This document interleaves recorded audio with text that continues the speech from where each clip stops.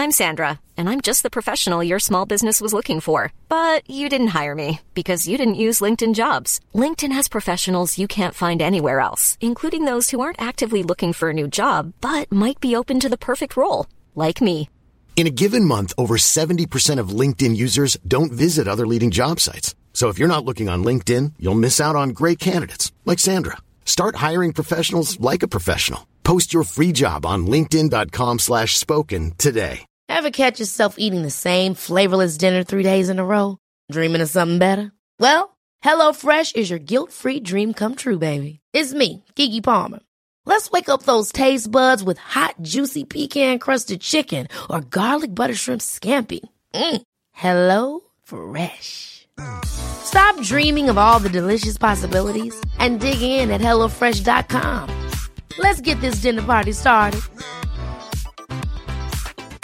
When you're ready to pop the question, the last thing you want to do is second-guess the ring. At BlueNile.com, you can design a one-of-a-kind ring with the ease and convenience of shopping online. Choose your diamond and setting. When you find the one, you'll get it delivered right to your door. Go to BlueNile.com and use promo code LISTEN to get $50 off your purchase of $500 or more. That's code LISTEN at BlueNile.com for $50 off your purchase. BlueNile.com, code LISTEN.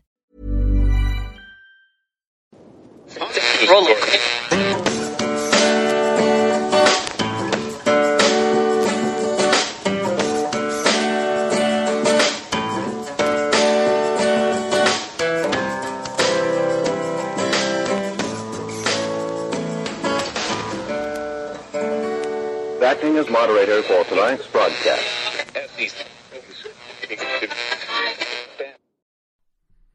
I'm your moderator, Chris Paul. Let's be reasonable. Hello, Maskies. Hello, Commies. Hello, Romneys. Hello, Obamies.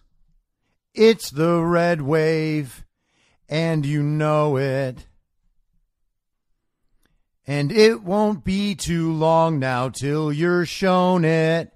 It's high noon for Thursday, April 22nd, 2021. Follow the podcast on the Telegram Messenger app at t.me/I'm your moderator, or join the discussion thread at t.me/I'm reasonable. You can also follow me on Gab at I'm your moderator, and add me on the Frank Speech app when it is up and running at Chris Paul. Today is the 92nd full day of Barack Obama's third term, as served by the half-dead, demented, degenerate, ventriloquist dummy, fake proxy president, Joe Biden, who is overwhelmingly compromised by the Chinese Communist Party, the patriarch of one of the most corrupt families in American history, and the father of one of the most despicable sons to ever walk the earth, Hunter Biden. So congratulations, communists. You went short on morality and long on future embarrassment. Winner, winner, chicken dinner. A warm high noon hello and welcome to the redeemable communists out there.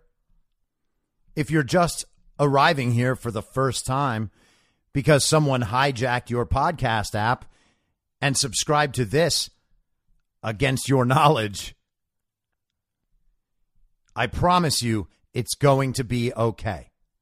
Now, I can't promise you that I won't make fun of you relentlessly and point out at regular intervals how stupid and evil all your most deeply held ideas are. But hey, that's what it takes to make you an American again. So if that's what you want, this is your fastest route. Give me 3-4 weeks. Done. You're American. And trust me, that is a good long-term bet.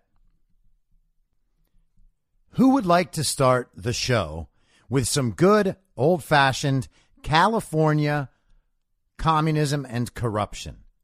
Well, I vote yes. And unfortunately for you, my vote is the only one that counts. So I received this email forwarded to me from a friend who is in California. And the email comes from someone at the mayor's office named Caroline Menjivar. I don't know how to say her last name. That's the best try I'm going to give. But this is from her direct city email address, caroline.menjivar, Menjivar, at lacity.org. And it's Caroline with a C. Subject, Mayor's proposed 2021-2022 city budget breakdown.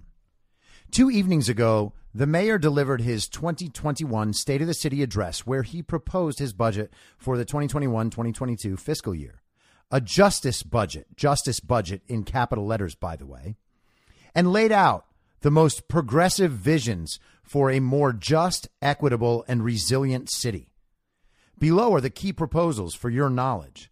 As a reminder, this still needs to be approved by City Council and would then go into effect June 1st. Now, right there, we have massive problems. I moved to Los Angeles in the fall of 2002, and I am intimately familiar with that city, and I know literally thousands and thousands of people there by virtue of me being in the industry I was in. Most people there are doing politics as a facet of their image.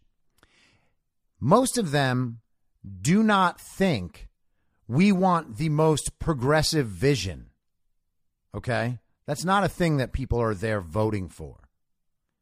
And this is especially bad because LA is filled with Obamis, which are basically just rich communists who vote for the Democrats, and Romneys are rich communists who vote for communist Republicans. Because the corruption crosses parties. I mean, yes, it exists entirely in the Democrat Party, but there's plenty of Republicans who are corrupt communists as well. Hence, Obamis and Romneys. LA, though, is mostly all Obamis. They are people who simply don't care about issues. They will say they care about issues, and they will say that they know about issues because that helps to make their very, very ill-informed opinions sound like they're more authoritative. A goal for a city is not to lay out the most progressive vision and then focus on just, equitable, and resilient. Okay? First of all, resilient to what? Resilient to pandemics, for instance? Well, there are no examples in the entire country of places who have handled the coronavirus worse than California and worse than Los Angeles. Yes, New York and Michigan are right up there, but California is as bad as it gets. Gavin Newsom is completely incompetent and wholly corrupt. He is as sold out to China as Joe Biden and may well be as compromised. Then you have Eric Garcetti, a closeted gay man, as mayor, who spent all of last summer talking about social justice, but was not even in Los Angeles. He spent most of the middle portion of last year first serving on Joe Biden's vice presidential vetting committee. And what could that possibly mean, since Kamala Harris was obviously the only option? So there wasn't really any vetting going on, was there? But that was Garcetti's job. He was not attached to the functioning of the city. The California cities left the responsibility to county public health directors and the state health directors, and everything was pretty much handed down from the top by Gavin Newsom, and then even from above Gavin Newsom by, obviously, the Faucis of the world, the CDC, and the CCP. So that's just a little preface for what they've written in this letter. The budget plan includes the city's largest ever investment to confront the homelessness crisis at $791 million, which more than doubles its current spending. You hear that? $791 million to help with the homelessness issue. California already passed a measure years ago called Proposition HHH. And what that did was provide funding for 10,000 units of public housing that were meant to be built to house the homeless. To this day, that's not done. And, I mean, this is 3 years ago. I think it was in 2018. It might even have been earlier. But it's not done. And the cost initially was $140,000 per unit. Again, $140,000 per unit to build housing for the homeless. And since that Proposition HHH has passed, the homelessness problem has gotten considerably worse. They basically just build houses now. They have couches under the freeway. They cook out there, like with little campfires. And of course, that means that homeless encampments catch on fire quite a lot. I was fortunate enough to live right next to one. So $140,000 per unit. So each homeless person that you see out on the street, California wanted to spend $140,000 putting that person into a housing project. But wait, it gets worse. The last time I looked, which was probably almost a year ago, those costs had ballooned 5 times to $700,000 per unit. $700,000 per unit to house a homeless person. They do this as the entire state has been put out of business by their terrible COVID restrictions that saved a grand total of absolutely 0 lives and cost many, many more people their lives. So we have hardworking California taxpayers being absolutely swindled out of their money so that $700,000 of it can go for every single one of these units of homeless housing. They are essentially transferring $700,000, ostensibly, by the way, to each and every homeless person to provide them with public housing in a little tiny box. Can anyone argue that that is an effective way to solve homelessness? Of course not. And by the way, housing projects don't have a great history. And that's the goal? Putting people with mental illness and addiction in close quarters in housing projects and building those housing projects in communities around the city? That is one terrible, terrible goal. You could put those homeless people into the best rehab therapy the world has to offer for a fraction of that. And I'm not sure that's the public's responsibility either, but that's not only more compassionate, it's far more cost effective. I grew up in a small town. For $700,000, you could buy a mansion on like 50 acres of land. And instead, we're taking that money and putting it into housing projects. This has been like a hobby horse of mine for a long time. The Prop HHH is one of the most obvious examples of government corruption you could ever see. Okay? And it actually is worse than that because they spend about 40% of that, at least, just paying consultants. And again, I'm not making that number up. So $700,000 per unit. 40% of that is $280,000. $280,000 per unit just siphoned off from taxpayer money and given to consultants who then do what? Navigate city regulations and California state laws that were put in place by the very same communists who are now taking the money from this? You could just erase the regulations and you wouldn't need the consulting fees, would you? But then that takes away this massive opportunity for blatant theft and graft. And somehow we're all just supposed to be okay with that because some dumb communist is going to call us meanies if we don't express our biggest priority in the world to be giving homeless people $700,000 houses. And you wish that they actually were, quote unquote, $700,000 houses.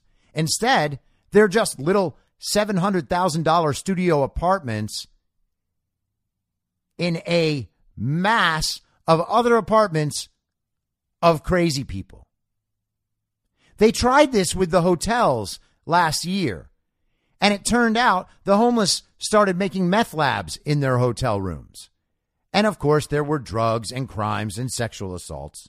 It was no different than being out on the streets. They were just in hotels that California wasted taxpayer money on. So let's look at Mayor Eric's plan. $362 million for 89 projects and 5,651 total housing units through Proposition HHH. Would you look at that? That's another $64,000 per unit. Nearly $200 million for the development of affordable housing, homeless prevention, eviction defense, and other homeless services. $200 million for progressive programs. They're going to study homelessness and they're going to recommend solutions. $57 million for 9 additional Care Plus teams, which now totals 1 per each council district, and 11 new regional storage facilities. $43 million for Project Roomkey. And what's Project Roomkey, you might be asking? Well, let's check out lacounty.gov's website and find out. Project Roomkey is a collaborative effort by the state, county, and Los Angeles Homeless Services Authority to secure hotel and motel rooms for vulnerable people experiencing homelessness. It provides a way for people who don't have a home to stay inside to prevent the spread of COVID-19. Project Roomkey aims to not only protect high-risk individuals, but to also prevent the spread of the deadly virus in our communities and protect the capacity of our hospitals and healthcare system. As LA County moves toward reopening, one of the prerequisites is making sure vulnerable people are protected, and that is the goal of Project Roomkey. Okay, well, let's break that down. It provides a way for people who don't have a home to stay inside to prevent the spread of COVID-19. Now, if you have paid any attention over the last year, you might be able to tell me what's wrong with that sentence. Where do people contract the coronavirus? Is it inside or is it outside? Oh, it's inside. Well, thank God we're going to bring all these vulnerable people inside then, right? And put them in close quarters with other people in poor health, mentally and physically. That's a great idea. Project Roomkey aims to not only protect high-risk individuals, but to also prevent the spread of the deadly virus in our communities and protect the capacity of our hospitals and healthcare system. There is absolutely no threat anywhere to the hospitals and healthcare system. That is entirely made up. There have not been any instances of wide community spread among the homeless. If there were, we would have heard about it. But not once in this entire time have we heard about COVID outbreaks among the homeless. And that's $43 million more dollars going to this terrible, wasteful, pointless program. As LA County moves toward reopening, one of the prerequisites is making sure vulnerable people are protected. No, that is what they have determined. That is not a prerequisite to opening. That is not a prerequisite to anything. Getting homeless people into hotels does not affect the spread of the coronavirus. And even if it did, it is not a prerequisite for everyone else being allowed to go return to work. This is madness. The 2021-2022 budget is strengthened by $777 million in spending from the American Rescue Plan. Mayor Garcetti advocated aggressively for this funding over the past year to lift Angelenos hit hardest by the pandemic. And this spending blueprint puts those dollars to work, with $151 million going to equity and justice programs, $281 million for homeless services, $282 million to restore vital services, and $64 million for COVID response and recovery. Got all that? $777 million. That's over $750 million of federal taxpayer money. That's from everywhere else around the country, gets funneled in to Los Angeles so that they can do this nonsense. Mayor Garcetti advocated aggressively for this funding over the past year. Oh, really? How did he do that exactly? Did he do exactly what he was told in LA City? And then did he serve the fake Biden administration in the run-up to the election? Did he help coordinate LA's election fraud mechanisms? People don't get payoffs like this for nothing.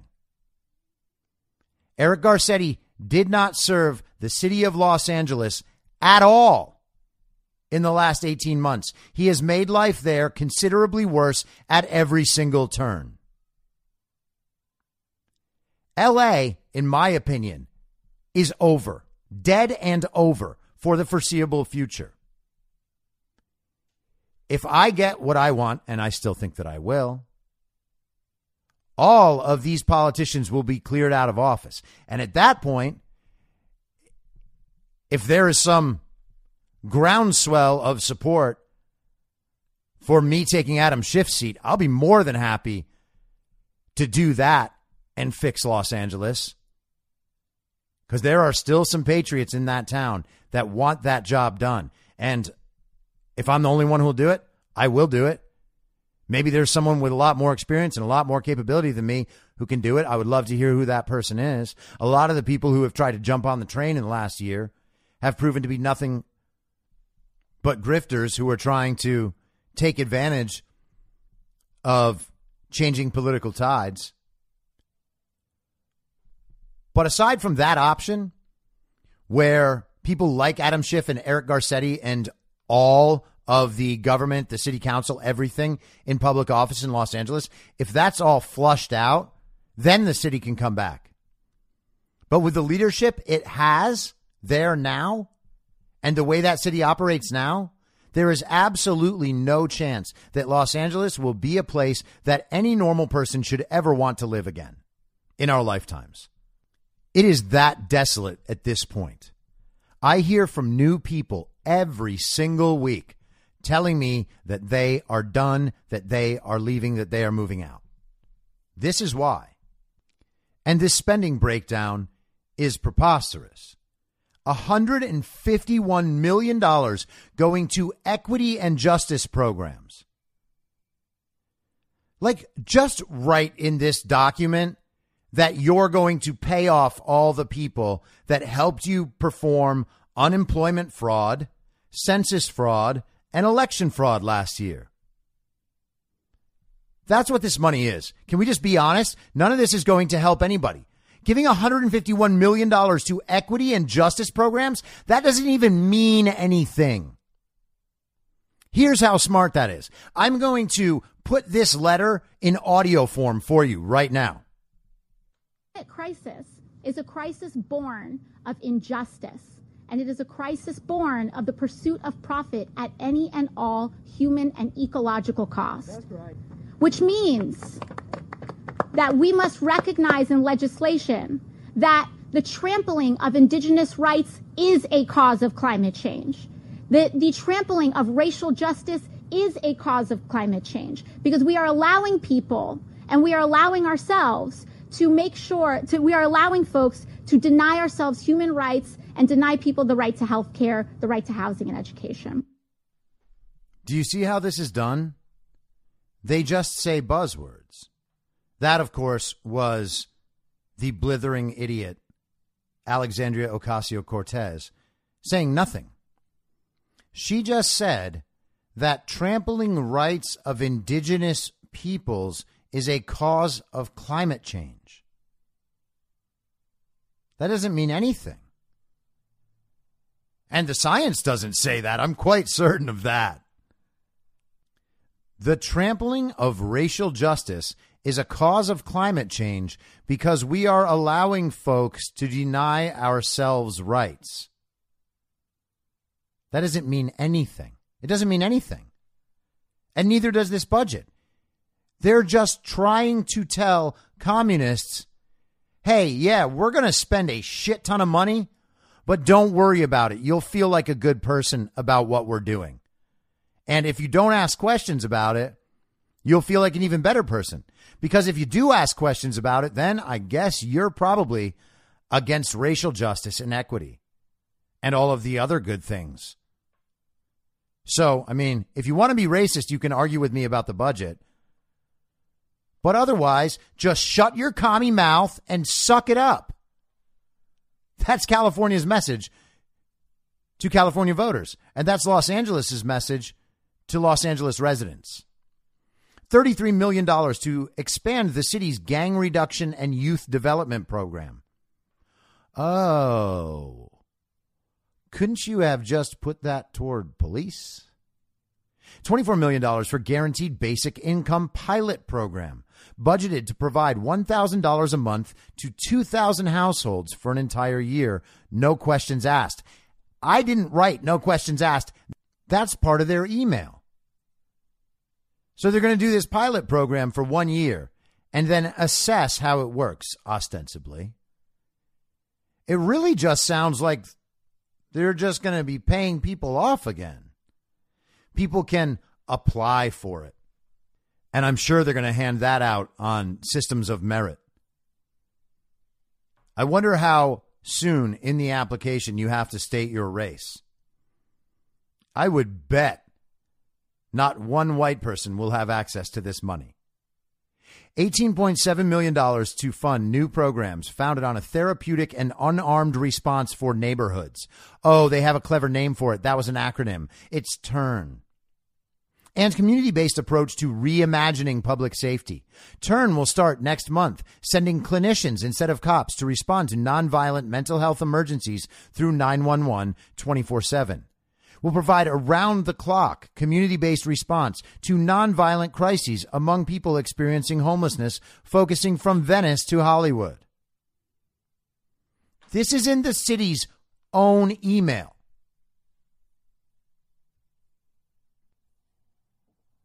Does anyone think this is a good idea? This is what they want for defunding the police. So they're just going to go ahead and try it. And I guess if anyone dies in the meantime, that's how we'll know that this very stupid program doesn't work. $8.7 million to employ high-barrier young adults to clean and beautify our communities, as well as $3.5 million to train and pay 1,000 low-income high school students to home tutor young siblings who have struggled with distance learning. So now we are taking high school kids and paying them to teach their own younger siblings. Because, of course, the teachers still can't go to work because their union hasn't gotten all of its demands yet. And by the way, who do you think struggles with quote unquote distance learning? Well, the first answer is literally every kid. But the second answer is that it's the kids that aren't doing it. And what kids aren't doing it? Oh, well, it's the ones that don't have any supervision during the day telling them to stay attached to the school, even though the learning is pathetic. And the teaching is pathetic. This is embarrassing. This is not only just a crime against the children of Los Angeles. This is happening around the country. This is the Democrat Communist Party doing what the Democrat Communist Party does.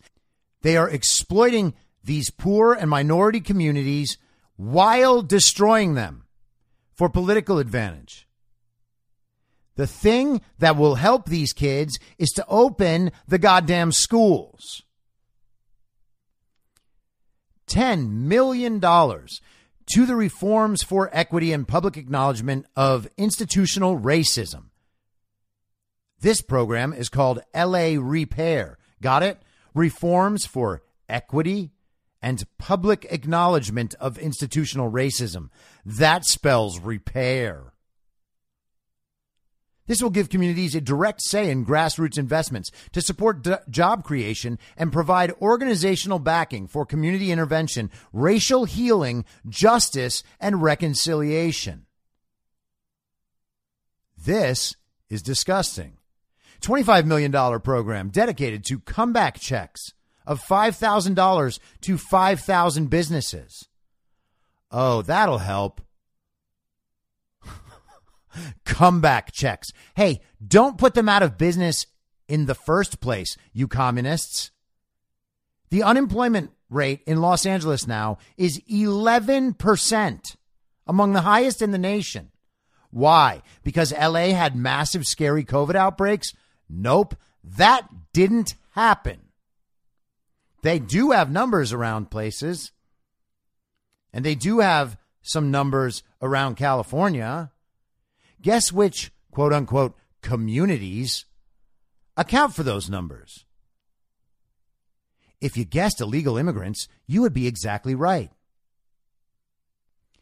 $1.3 million street vendor program with council member Ramon's support aimed at helping street vendors clear bureaucratic hurdles and purchase modernized carts that will let them get permits. Got it? Anita Ramon, by the way, I cannot believe she won. I didn't think that she had. But that is just one straight up dyed-in-the-wool communist. Like, very, very bad person. Look into her. The idea that $1.3 million in taxpayer money is going to go to get street vendors carts up to the permits that the city set for no reason?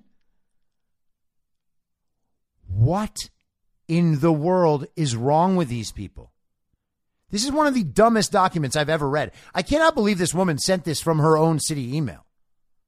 And again, that email is Caroline with a C dot Menjivar, Menjivar at lacity.org. $1 million in funding for a youth and creative workers mural program to commemorate many more of Los Angeles' neighborhoods and history. Well, I guess this is being written by an illiterate, but we don't need $1 million for more communist murals. Okay? I don't care that you're hiring a black trans woman to paint the propaganda on the wall.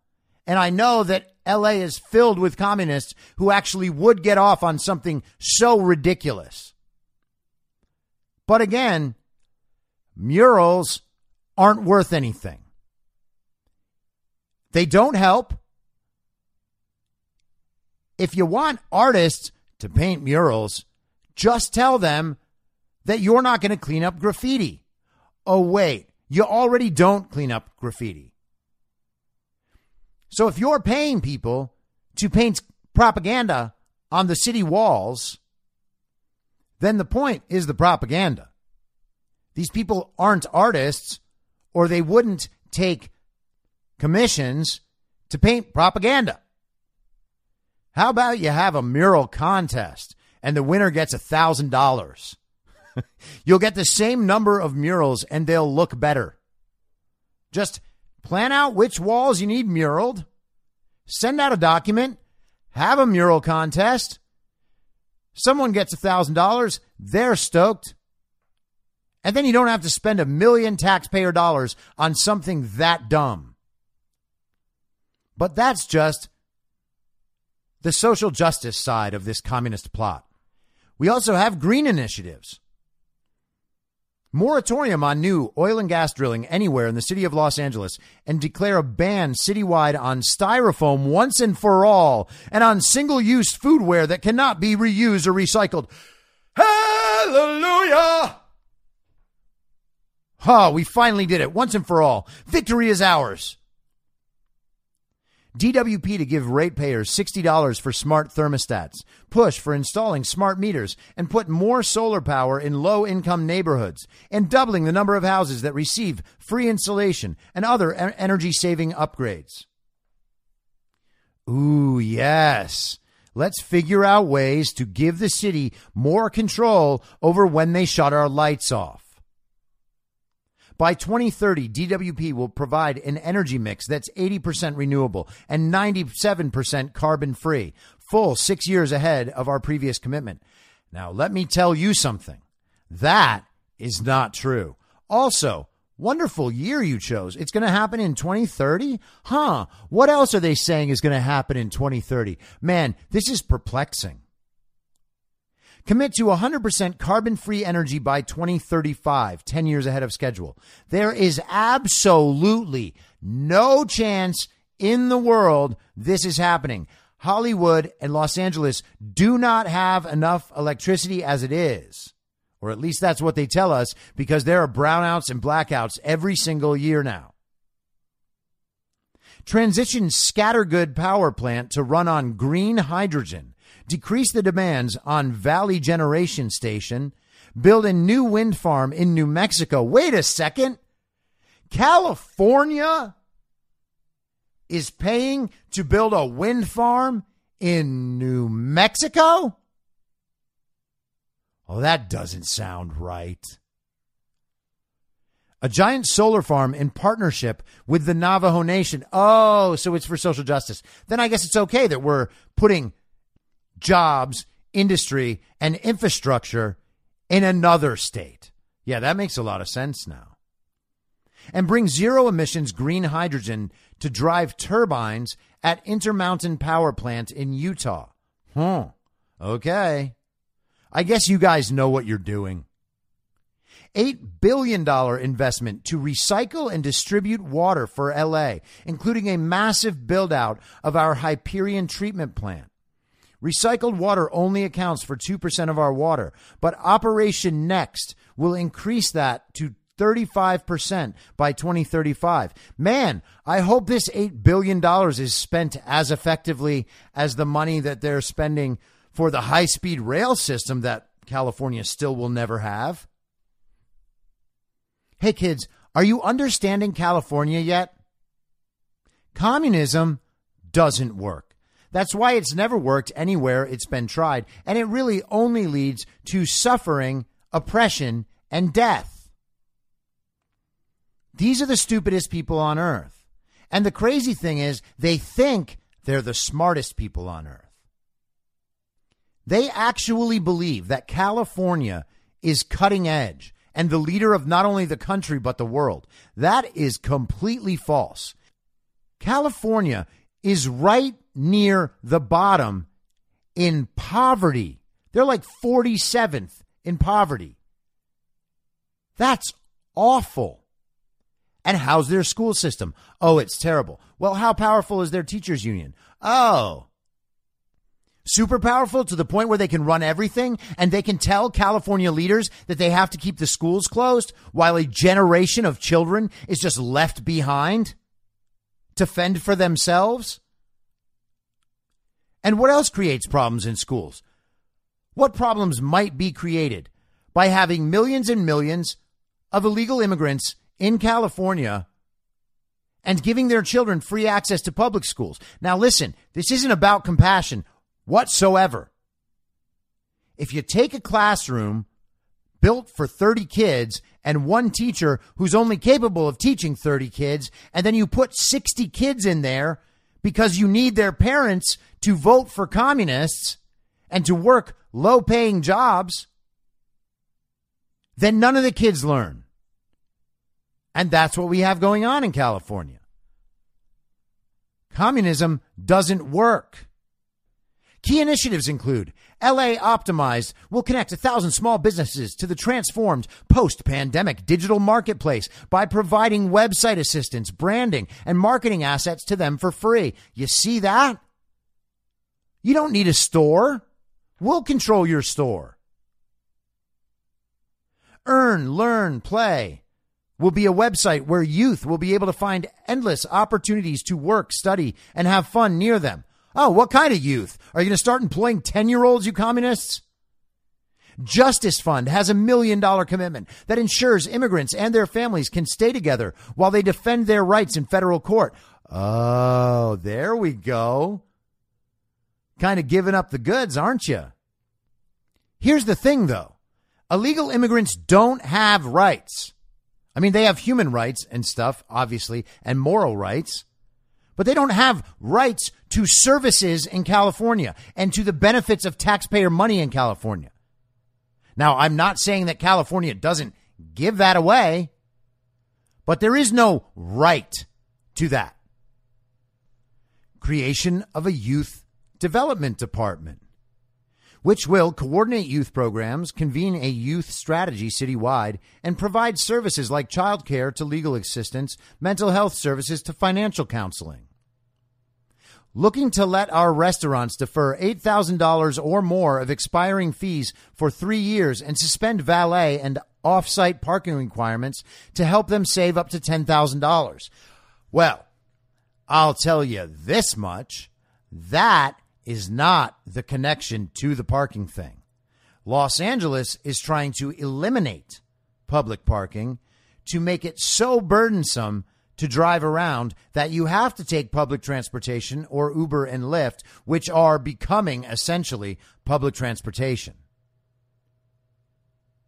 Asking the Department of Cultural Affairs to support COVID memorials throughout our city, maintain those that are permanent, and archive those that are temporary. That's a key initiative. That is a priority for the city of Los Angeles. Dreamers in the Los Angeles Community College District who commit to service in COVID recovery will have DACA fees covered by Mayor's Fund and the Foundation for Los Angeles Community Colleges. What exactly is service in COVID recovery? Are they going to help track down people who aren't following regulations?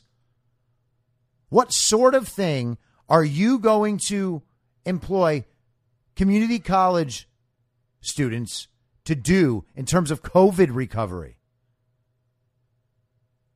Free transit movement in Los Angeles, starting with students this fall, will aim to help low-income Angelenos ride Metro for free.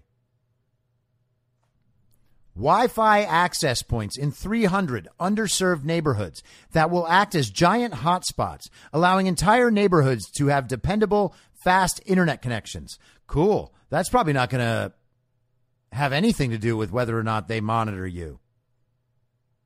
30% boost to the Department of Cultural Affairs that will provide youth with classes in visual arts, animation, and music. Boost direct grants to artists across our city and draw on LA's creative spirit to get back some of our faded lusters. Oh, my God. Okay, so that's the end of the letter. It's signed, Carolyn Menjivar, MSW. And of course, that means masters in social work. And then old Caroline has her pronouns below, and she is she, her, and hers. Very avant-garde in terms of her personal pronouns. It's a good thing she put them in there, though, just so that we can know which team she's on. This was written by a child-brained communist for child-brained communists. The only people who will think that this is a serious plan written by adults with the city's best interests in mind are the ones who imagine themselves somehow part of the arts community, or the sort of parents that are so wealthy they can read this and think, oh man, yeah, that'll probably help those black kids. And that is what they think, by the way. I'm not making that up. I know these people. I know them very, very well. That is exactly what they think. They think any amount of waste is justified because it's all going to help the people that really need the help. The people in Los Angeles that really need the help are all of the middle-class people whose lives have been shut down by this year of terrible, terrible management. The bar and restaurant workers whose industries were just collapsed. The small business owners who had their stores closed while Target and Walmart could stay open. That's who needs the help. Where is the small business initiative in this document? $1 billion, nearly $1 billion more after they already have funded billion-dollar programs for homelessness. Another $1 billion. Why don't you just give money to all the small businesses you shut down? Pay off their rents that they're behind on. Help them with their opening costs. You destroyed those businesses, Eric. Help them. But no, we can't do that. We need $151 million to create equity and study justice. This is communism, people. This is what it looks like. They take the money, they spend the money on things no one needs, and they tell you it's all for justice while they siphon off all that money onto their friends and donors and people who they promised payoffs to for their corrupt help. That is what's happening in Los Angeles. If you are still a resident of Los Angeles, you should know that your city thinks that you are stupid. And I guess the truth is, if you are still committed to living in Los Angeles, you actually might be stupid. So let's switch subjects. There have been a lot of terrible reactions to the Derek Chauvin verdict.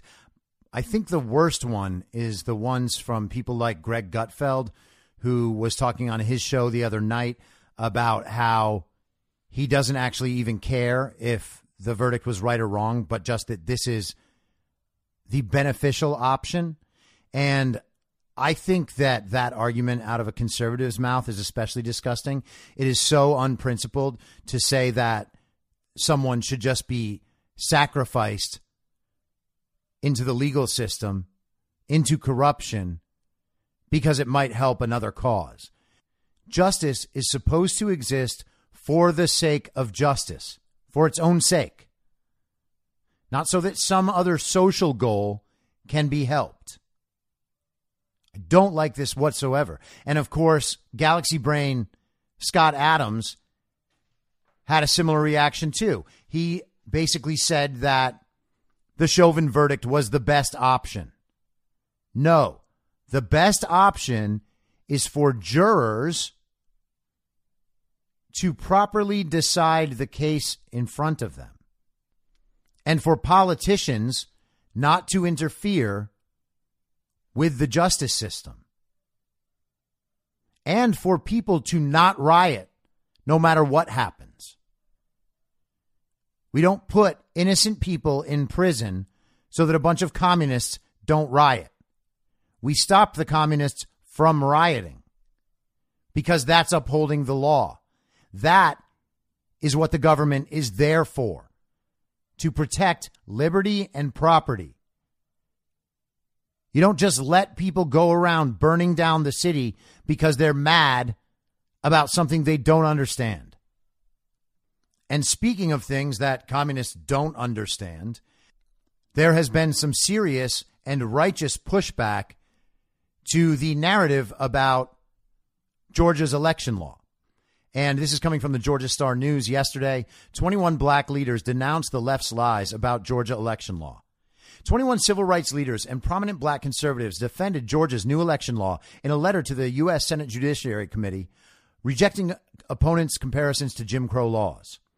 It has become clear that even well-intentioned critics of the law simply have no idea what the law is, the black leaders write in the letter, adding, "It is clear they have no idea how favorably Georgia's new law compares with most other states, including President Biden's home state of Delaware. And it is clear they have no idea that a majority of black voters across the country support the key provision under attack by critics, the simple requirement that voters be able to identify themselves when voting. This is the same simple requirement needed to pick up baseball tickets or board a plane, activities hardly as important as voting." And that's exactly right. I'm going to skip down a bit. Signatories from Georgia include the Reverend Alveda King, niece of the Reverend Martin Luther King Jr., head of Alveda King Ministries, Michael Lancaster, director of the Frederick Douglass Foundation, and Vernon Jones, who, like King, is a former Georgia state representative. Also among the 21 signers is Heritage Foundation president K.C. James, who grew up amid segregation. There is also a great speech in the hearings that occurred yesterday from Burgess Owens, who talks about growing up under Jim Crow and talks about how insulting it is to hear Democrats calling this voting law Jim Crow. And you all should check out his speech. It really is worth watching. I'll try to find it later and put it in the info stream. To compare today's policies with the literal life and death struggle of previous generations is to diminish those heroes' struggle, sacrifice, and enormous accomplishments. It is past time for today's generation to come together in an honest, civil, and straightforward way to protect these shared values of voter access and election integrity. It should be easy to vote and hard to cheat. The letter goes on to say, "We, along with dozens of other black pastors and civic leaders in Georgia, fully understand and support the state's new election integrity law, a law that will help rebuild voter confidence and make sure every vote counts. Those who have been deceived by a political campaign to discredit the new law and punish the state of Georgia should stop, take a step back, and understand the real agenda here." The letter calls H.R. 1 a sweeping power grab and says, of course, all of this is being done under the guise of expanding voting access. The reality is it is an unprecedented attempt to take control of our elections and have taxpayers pay for political campaigns. Yes, tucked into the mammoth 800-page bill, H.R. 1 is a little provision where taxpayers will be forced to subsidize the campaigns of the very politicians now supporting H.R. 1. What a massive conflict of interest. Other civil rights leaders who signed the open letter include Woodson Center President Bob Woodson, Clarence Henderson, chairman of the North Carolina Martin Luther King Jr. Commission, American Citizen for Voting President Chris Arps, Congress on Racial Equality National Spokesman Niger Ennis, Stand President Bishop E.W. Jackson, Black Americans for a Better Future founder Raynard Jackson, and Black Conservative Federation President Deontay Johnson. Other signers were Reverend Dean Nelson, a member of the Frederick Douglass Bicentennial Commission, syndicated columnist Star Parker, who is president of the Center for Urban Renewal and Education, Bishop Aubrey Shines, founder of Conservative Clergy of Color, and former Vanderbilt law professor Carol Swain. Other current and former elected and appointed government officials who signed the letter include North Carolina Lieutenant Governor Mark Robinson, Bruce Lavelle, former Small Business Administration advocate, Ken Blackwell, former ambassador to the United Nations Human Rights Council and former Ohio Secretary of State, former Florida Lieutenant Governor Jennifer Carroll, former Indiana Attorney General Curtis Hill, and Alan West, a former one-term U.S. representative from Florida, who is now chairman of the Texas Republican Party. So, if it's racist to require voter ID, someone should inform black people in the United States, because the overwhelming majority of black people don't find it racist and do support the law. But don't tell LeBron James that, because LeBron James is still being the extraordinarily stupid, totally detached Communist Party shill LeBron James, who the other night posted a picture of the police officer who saved people's lives by shooting down that girl who was trying to stab people to death. LeBron posted a picture of him and said, "You're next." Hashtag accountability. Trying to target this officer for doxing and harassment. And he later deleted the tweet, saying that he was upset that his tweet was being used to create further hate, as if he's not the one who did it. It's everybody else's fault for calling out what this is actually going to be used for and what it is LeBron is actually doing.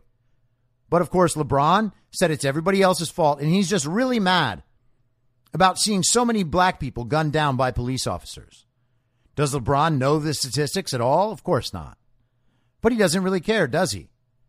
It'll be interesting to see LeBron come out and try to speak up for justice for the Uyghur Muslims in Chinese concentration camps.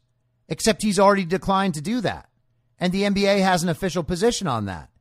And that official position is directly in line with what LeBron James does.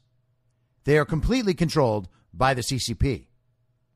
And they somehow think it's like a convenient out for it to just be about the money. They want to open up their game to new markets. They want to spread the joy of basketball around the world. Well, you know what those people need more than the joy of basketball? Not being in concentration camps. Not living their lives under the thumb of an authoritarian communist party. That might help the Chinese people more, and it might help the American people more. But LeBron James isn't around for that discussion. And of course, last night, there were also more people harassed just trying to have a nice time at dinner or anywhere else. And these crowds just wander by screaming Black Lives Matter over and over and over again. Like, Black Lives Matter, Black Lives Matter, Black Lives Matter, Black Lives Matter. But Black Lives Matter is no longer a slogan about black lives. Black Lives Matter is a declaration of power by communist domestic terrorists. And so just screaming out who they are over and over again, which is what they're doing. They're announcing their presence. They're basically saying Black Lives Matter is here. Now you will obey. Or you will face our wrath, whatever we choose it to be tonight. And that, my friends, is domestic terrorism. And it's also really silly to just run around screaming your own name like you're Timmy on South Park. Timmy! Black Lives Matter! Black Lives Matter! And it's usually white college kids doing it. Who in the world let these people leave the kids' table and try to have this conversation in an adult world? They are incapable of it. So they run around streets in mobs screaming, Black Lives Matter! At everyone who's around. It is embarrassing. And honestly, these people should be mocked and ridiculed. That is the only thing that works on these kinds of people. You cannot just take away someone's social power as long as the thing that they are professing belief in continues to be deemed acceptable or even to get extra credit for it. Call this what it is. Black Lives Matter Antifa is a domestic terrorist organization working on behalf of the Communist Party with funding from globalist communist interests around the world. That's not a joke. It's not a conspiracy theory. It just is true. And before I get to the last thing I want to hit, I just want to briefly mention a piece that I was reading in Uncovered DC about the New York Times article I was discussing on the podcast maybe 10 days ago or so, a couple weeks, talking about the Steele dossier and the two communists writing the column at the New York Times trying to preset a narrative because that stuff is coming out and the Brookings Institute's involvement with it is coming out, and they are all trying to provide cover by presetting a narrative. And Uncover DC went over a lot of the ground that I covered a little while back, but they had one really interesting point that I had failed to make, and that's that these unnamed sources that they're using, the sources close to the investigation, are not actually sources from the investigative side. They imply that they are, but of course, with no leaks coming from Durham, you know they're not. And I mentioned that part of it, but Uncover DC makes the next insight, which is the one I missed. And that's that if you don't have sources like that, then the sources are the ones who are themselves being investigated. So the sources that they're citing about what the Durham investigation is looking for, the source is inside the Brookings Institute, because those would be the only other people who know that the Brookings Institute is being investigated. If there are no leaks coming from inside Durham, then the only other way to get this information is by talking to the people that Durham is actually investigating. And that's brilliant to think about. And you can use this when you're reading articles in the future and understand, wait, the source of this investigation, the source of this information is the person who's trying to get someone to run cover for them. And so finally, a piece from the National Pulse, which is quickly, along with Revolver, becoming an absolutely crucial news source. And Natalie Winters is just the top of the game for investigative journalism. She is absolutely awesome. Here is another piece. This is published yesterday. Named and shamed, the journalists who went on Chinese Communist Party junkets, then delivered favorable coverage. Unearthed documents from one of the leading Chinese Communist Party propaganda groups reveals the names of, quote, mainstream U.S. journalists taking junkets from the group in exchange for favorable coverage, the National Pulse can exclusively reveal. The trips often came just before opinion editorials and news reports excusing Chinese Communist Party crimes or opposing trade showdowns with the nation. The China-United States Exchange Foundation was founded by the vice chairman of the highest-ranking entity overseeing Chinese Communist Party's United Front Department, an effort which aims to co-opt and neutralize sources of potential opposition to the policies and authority of the Chinese government. The United Front strategy uses a range of methods to influence overseas Chinese communities, foreign governments, and other actors to take actions or adopt positions supportive of Beijing's preferred policies, the U.S. government report continues. CUSEF uses United Front Department tactics of influence on Western journalists from virtually every Western media outlet: CNN, New York Times, MSNBC, The Washington Post, and many more. According to Foreign Agent Registration Act, FARA filings, with the Department of Justice, CUSEF retained Western lobbyists to aid in their quest to effectively disseminate positive messages to the media, key influencers and opinion leaders, and the general public regarding China.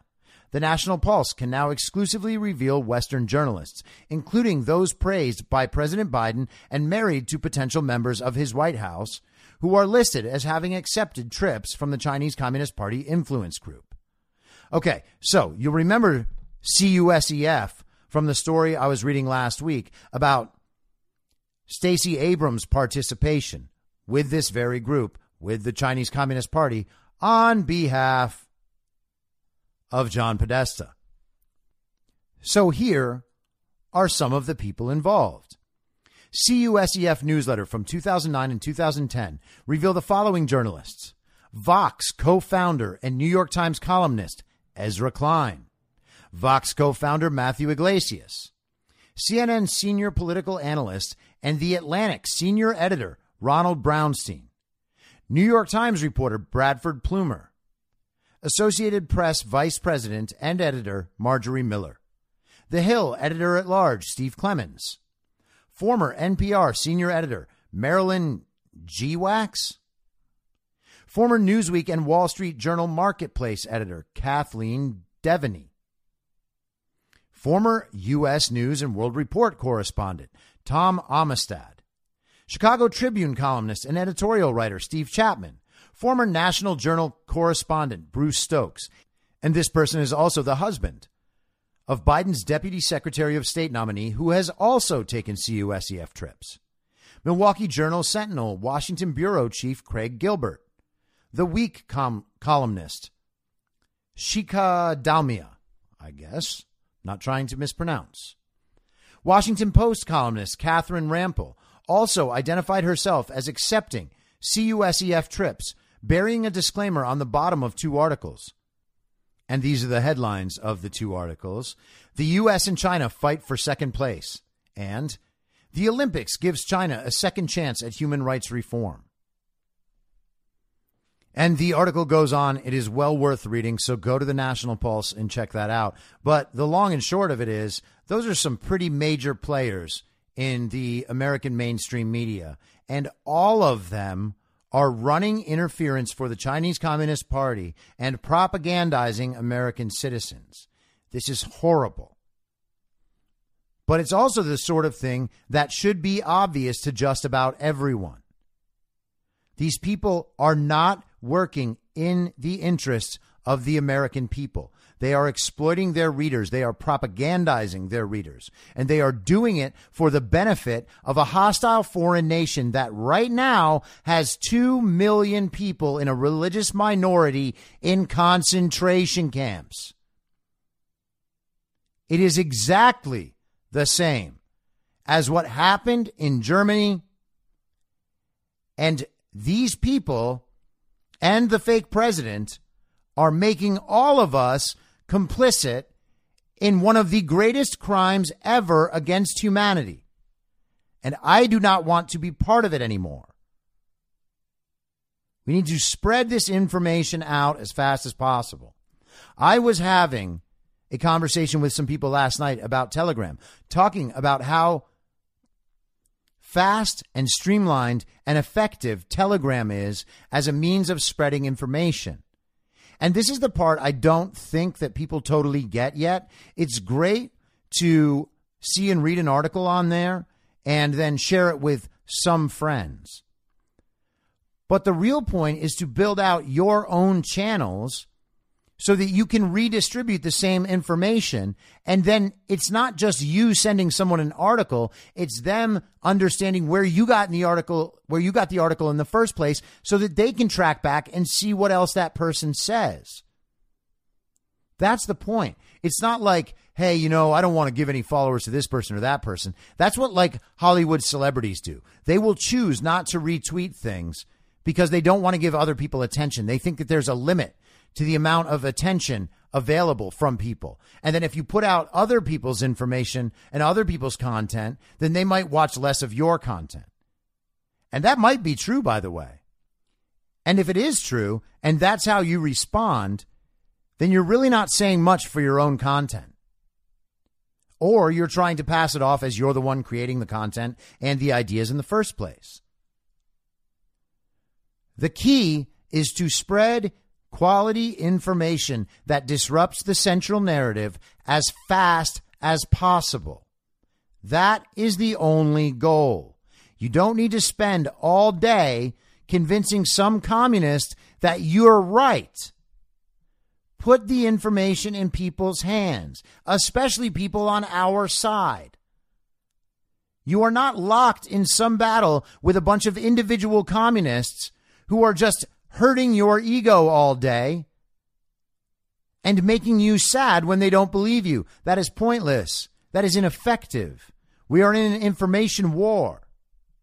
You are wasting your time and your ammunition by concerning yourself with the opinions of certain communists just because they happen to be in your life. People you were formerly close to. They are not worth your time. I'm sorry. Hopefully they will redeem themselves and become Americans again. They will be redeemable communists. You can leave the door open for that, but you have given them the information. What they do with it at that point is up to them. You're not going to be able to convince them to believe you. I was having a conversation about this similar subject with a friend of mine this morning, and she is worried about the people close to her in her life or in her former life from before all of this started, who just don't seem to get it. And I told her there's no amount of telling them this stuff that is just going to make them get it. They're going to either see it in the real world or they won't. Everyone is waiting for some big event to happen that's going to show everybody. We were right. We were right. It's not what it's about. It's about winning. If they don't want to be proven wrong, stop trying to prove them wrong. Move on to other people. Move on to spreading information as quickly as possible. Give everyone else all the ammunition, okay? Every time we share more quality information that disrupts that narrative, we gain ammunition, all right? I have this National Pulse article. Maybe 10% of the people listening to this podcast right now already knew about it. And then another big chunk saw it on the information stream and they shared it. But there's a big chunk of people out there who wouldn't have seen this at all. And now they have it. And now they can use it. It's ammunition. So now I have the article and you all have the article. And we can all use that. So now this ammunition goes from being one person's ammo, mine. Well, originally it was the National Pulse's, obviously. But it becomes my ammo. And then I spread it to other people. And now a few thousand people have the same ammo. And we can use all that ammo. That's how the information war works. Get the information and spread it as fast as possible. Make sure, to the best of your ability and to the best of your discernment, that the information is legitimate, and then spread it wide. You don't need to answer people's questions. You don't need to justify it. You don't need to listen to their fact checks. You don't need to fact check their fact checks. Use your own best judgment, your own best discernment, and keep spreading the information. We win, guys. We win. There is no scenario where we lose, okay? My information sources are developing considerably in the days since being on Frank. I'm not bragging. I'm saying every day I get more informed and my sources are more and more and more legitimate. I am 100% beyond doubt convinced that we have all of it on election fraud. Not some of it, not theoretical stuff, all of it. All of it.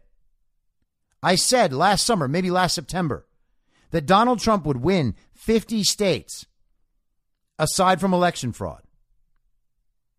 That's what I said. Without election fraud, Donald Trump will win 50 states. At this point, right now, talking to people and knowing what I know, I do not think that was wrong. That is still an open possibility. That is how extensive the election fraud was. If you are still doubting this, stop doubting it. What you're waiting for is for the mainstream media to tell the communists that you were right. You got to open yourself up to the possibility, first of all, that will never happen. It might happen. I hope it'll happen, but it might also just be a gradual process of people understanding and believing that they came to it on their own. You might never get that validation for all of the hard work you've done. It doesn't matter. It doesn't matter. It's not about you and your ego. It's about the country. It's about making sure that we don't have this fake president in office a minute longer than we have to, and that our elections going forward are not worthless. That's what it's about. But the other part of that is that you need to develop some faith and confidence in the fact that you have found the truth. And we have found the truth. And the truth is coming out. It will not be stopped. It is true. Nothing can stop what is coming. What is happening right now in Maricopa County, Arizona, is already a big step. There are other states with this in process. I know it sucks to be patient. I know it sucks to just hold the line. You want to feel like there's something you can do. There is something you can do. Be a good person and express truth and spread information as widely and as quickly as you can. That's it. That's your only assignment. Control your emotions, control your ego, and control your expectations. We win. There is no doubt we win. Wanting the mainstream media to tell the communists you are right before you are satisfied is really just a lack of faith on your part that you are right. Because what you're really saying is that no matter what, you have to wait until the mainstream media says it, which is the same problem that the communists are having. They're not going to believe it until the mainstream media tells them to. Well, if you're not going to believe it until the mainstream media tells you to, then what is the difference? Honestly, what's the difference? You figured it out before them. You figured it out without the mainstream media, but you still can't trust the fact that you actually figured it out. So you need the mainstream media to give you validation. It's the same exact thing. We got to stop that. All right. This is the home stretch. This is the resolution. We are deep into the third act on this. Have some faith, hold the line, spread information as fast as you absolutely can, and stop wasting your time trying to convince the unconvincible. I'm not saying it's because you won't be successful. I'm saying it's because it's not worth it. They're going to come to it on their own time. If they don't come to it at all, you already tried. You did what you could. They have made their choice. And another thing, I said this back at the very beginning of the podcast. Has to be in the first couple of months. I don't even know if I had started doing High Noon by then. And I think maybe I just posted it on Instagram or something. But my purpose and my goal is not to convince anyone that I'm right. My purpose and my goal is to convince communists that they might be wrong. Do you understand the distinction? I don't need to get them to believe what I believe. I need to get them to understand that the thing they believe makes no sense. Even if I can just crack one of their different narratives, whether it's about Black Lives Matter or coronavirus or Biden's corruption or Hunter's laptop or the influence of the CCP or a million other things. Everyone has their own beliefs on all these little stories. Your only job is to convince these communists to have 1% doubt. As soon as they are not fully committed to their position, they are open to believing something else. And the truth will keep coming at them. All you need to do is sow that doubt. All you need to do is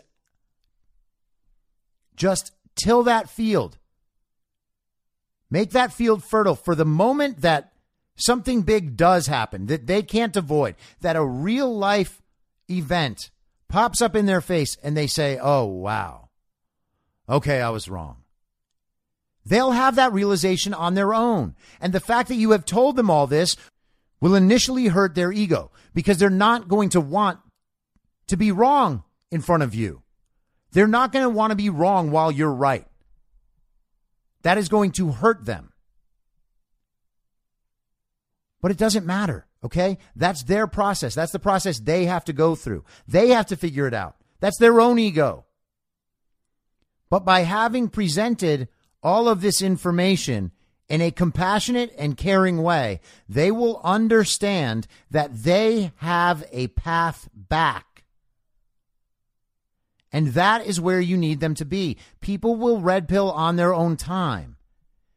You do it slowly. You do it methodically. You figure out what matters to them and start opening them up to the truth about those things. However you have to do it, your only goal is to allow them to see that there is doubt in their position and to let them know and understand that when they search for the truth, they can come to you. That's it. Now get fired up and share this shit because we win. We win. Do you understand? We win. Stop being scared. Stop doubting. The destruction you see happening in the country right now is superficial. It can be reversed. And I'm not trying to be insensitive to the lives of the people at the border or people losing their jobs or anything else. I really am not. But we are in a war right now. The goal is the goal. We will achieve the goal. Stop getting sucked into the distractions and stop losing faith just because you see things going badly in superficial ways. They do not win. Okay? They don't. It's not happening. It cannot happen. This is being done on our timeline. Our side moves when necessary. That should make you feel as safe as you can possibly feel. I will be back tomorrow at the same reasonable time on the same reasonable podcast network. I don't have a network. Masks and lockdowns do not work, and Joe Biden will never be president. Goodbye. Whether you're a total newbie to podcasting or even if you've had a show before like me, you know how intimidating it can be to start your show. The tech side especially can be daunting. That's why I'm so grateful Anchor exists. If you haven't heard about Anchor, it's the easiest way to make a podcast. They knock down all the barriers to entry. Let me explain. First off, it's free. I don't know how or why, but I'm happy about it. The platform's great. There are creation tools that allow you to record and edit your podcast right from your phone or computer. Anchor will distribute your podcast for you so it can be heard on Spotify, Apple Podcasts, and many more. I can't even begin to describe how much easier it was to get my show on all the major platforms this time than it was a few years ago. You can make money from your podcast with no minimum listenership. That's right. You build your show, you make money. It's everything you need to make a podcast in one place, and the company is committed to the success of its content creators. Go download the free Anchor app or go to anchor.fm to get started. Thanks for listening. Please follow the podcast on Instagram and Parler at I'm Your Moderator. Soon I'll be up on Rumble with a video aspect. In the meantime, if you'd like to support the show, I have a Substack, imyourmoderator.substack.com, where you can donate. Or you can donate at anchor.fm by searching Be Reasonable with your moderator, Chris Paul. I hope to see you soon. Back out on the range.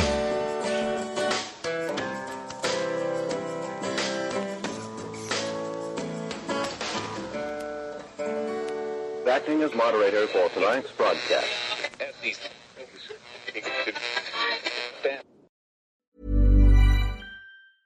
Ever catch yourself eating the same flavorless dinner 3 days in a row? Dreaming of something better? Well, HelloFresh is your guilt-free dream come true, baby. It's me, Keke Palmer. Let's wake up those taste buds with hot, juicy pecan-crusted chicken or garlic butter shrimp scampi. Hello Fresh. Stop dreaming of all the delicious possibilities and dig in at HelloFresh.com. Let's get this dinner party started. Hello, this is Danny Pellegrino, host of the Everything Iconic podcast, and I'm here to tell you all about Splash Refresher, because hydration is mandatory, but boring is not. Now, I love my water, but if I don't spice it up, I'm not going to finish what I took out of the fridge. That's why I love my Splash Refresher, which is flavorful, delicious, bright, hydrating, and 0 calories. The wild berry flavor is my fave. No, wait, is the pineapple mango flavor my fave? You know what? All 5 craveable Splash Refresher flavors are my fave because they're so delicious. So get hydrated and enjoy it with Splash Refresher. Imagine the softest sheets you've ever felt. Now imagine them getting even softer over time. That's what you'll feel with Boll & Branch's organic cotton sheets. In a recent customer survey, 96% replied that Boll & Branch sheets get softer with every wash. Start getting your best night's sleep in these sheets that get softer and softer for years to come. Try their sheets with a 30-night guarantee. Plus, get 15% off your first order at bollandbranch.com. Code BUTTERY. Exclusions apply. See site for details. In my mind, that's the end game. Thanks for listening. If you'd like to follow what I'm reading and thinking throughout the day, you can do that by downloading the Telegram Messenger app and going to t.me/I'm your moderator. On social media, you can follow me on Truth Social, Getter, and Gab at I'm your moderator. I also have channels on Rumble and BitChute. If you'd like to follow the writing, you can find me at imyourmoderator.substack.com. The merch site is cancelcouture.com, or go direct shop.spreadshirt.com/cancel-couture. If you'd like to support the podcast financially, the best place to do that is Ko-Fi. Go to ko-fi.com/I'm your moderator. And all of these details will appear in the show notes with each episode. I'll see you soon down on the range.